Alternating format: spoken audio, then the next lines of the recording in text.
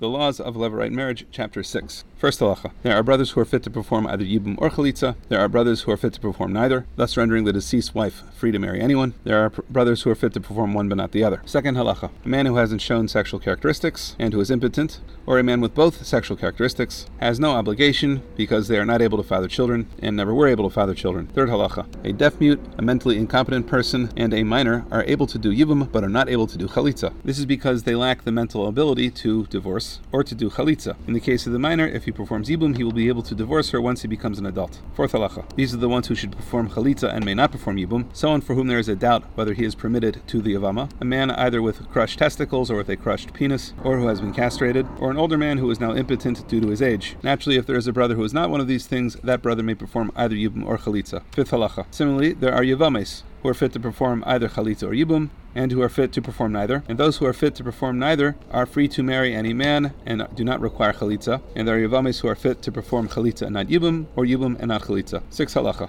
A deaf-mute, a mentally incompetent person, or a minor, they may perform Yibum, but not Chalitza, and the Yavam is permitted to divorce the deaf-mute after the marriage is consecrated. Seventh halacha. These are the women who may perform Chalitza but not Yibum. Someone who is usher to marry the Yavam, based upon rabbinic law, or a positive commandment. Women where there is a suffix as to whether they divorced the husband before he died, but the wife of a deaf-mute, and a woman who is too old to bear children, both may undergo the rite of either Chalitza or Yibum. Eighth halacha. The following women are pater, do not have to do Chalitza or Yibum, and therefore are not allowed to do either one. The wife of a Sris Chama, that is, someone who has not displayed male sexual characteristics. The wife is someone with both sexual characteristics. The wife of a mentally incompetent person. The wife of a minor. An ailanus, which refers to a woman who is barren biologically and has not displayed secondary sexual characteristics despite attaining the age of majority. Someone who is forbidden to the yavam as one of the arayas, meaning a Torah prohibition. Ninth halacha. For example, if the yavama was the sister, the mother, or the daughter of one man's own wife, he would not be permitted to do Yibum, and if he was the only Yavam, then she would not require Chalitza either. The 10th halacha goes into some detail about the category of women who are required to do Chalitza but not Yibum as a result of a positive or negative commandment, or a rabbinic law. The basic gist of it is that these are people who, according to the Torah, would be permitted to do Yibum, but would not permitted to remain with the husband, and so the rabbi stated that she's not permitted to do Yibum. The example it gives is a shnia, that is, someone whose prohibition to marry is rabbinic in nature, like, for example, the wife of one's maternal brother. 11th halacha. If a kohen gadol, a high priest, performs Yibum, then any other wives of the deceased brother still require Chalitza, and the woman with whom he did Yibum would require Chalitza as well. 12th halacha. A woman who is forbidden to her now deceased husband was never considered legally married to him, and therefore does not need Chalitza or Yibum.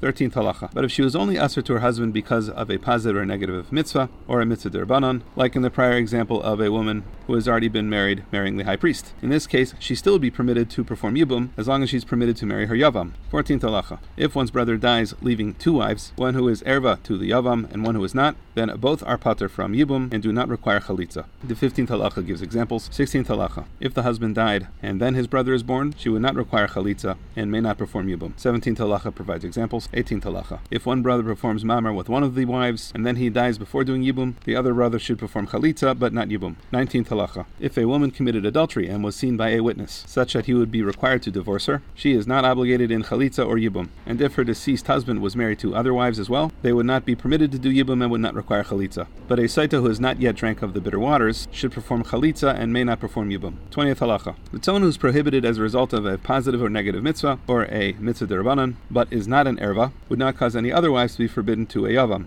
So if Ruvain has two wives, and one of them is a shnia, then Shimon, Ruvain's brother, may do Yibum with the other wife. 21st halacha. If there are two wives, and one of them is an erva, but is also an ailanus, that is, a barren woman who has not displayed secondary sexual characteristics, so any of the other wives would be permitted to do Yibum with the brother. And it need not be said if Ruvain was married to someone who is an erva to Shimon, but then divorces her, or she dies, then any one of Ruvain's other wives would be permitted to Shimon through Yibum. 22nd halacha. This is an extension of the prior halacha. If Ruvain was married to a few people, and one of them was an erva to a potential yavam, but the deceased husband tried to divorce her, and it was a suffix as to whether they were properly divorced, any of the other wives would be required to do Chalitza, but may not do Yibum. 23rd halacha.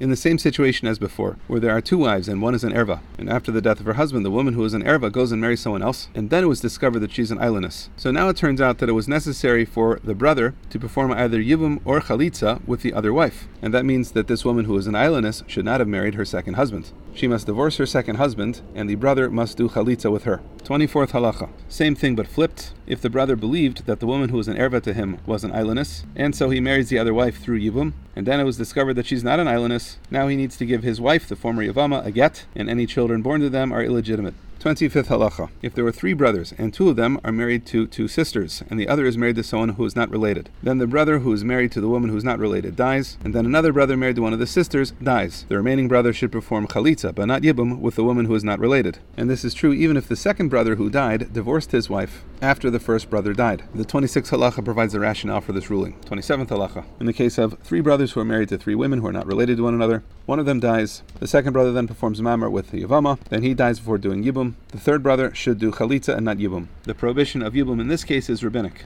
The 28th halacha provides reasoning for the prior ruling. 28th halacha. If, in the last case, however, after performing mamar, the brother then dissolves the mamar with a get, and then he dies, the third brother may perform yibum. 30th halacha. Not surprisingly, therefore, if the second brother is a minor, and he has relations with his yavama, and then he dies, since, as we said, these relations are like a mamar, the third brother must perform chalitza, but may not perform yibum. 31st halacha. If a woman is half shivcha chanainis, a Canaanite slave, and half a freed woman, and Reuven consecrates her, then Reuven gives her freedom, and then Shimon, his brother, consecrates her, and then both brothers die. She is permitted to do Yibum with Levi, the third brother, because in the prior scenario, one of the 2 prior consecrations was not valid.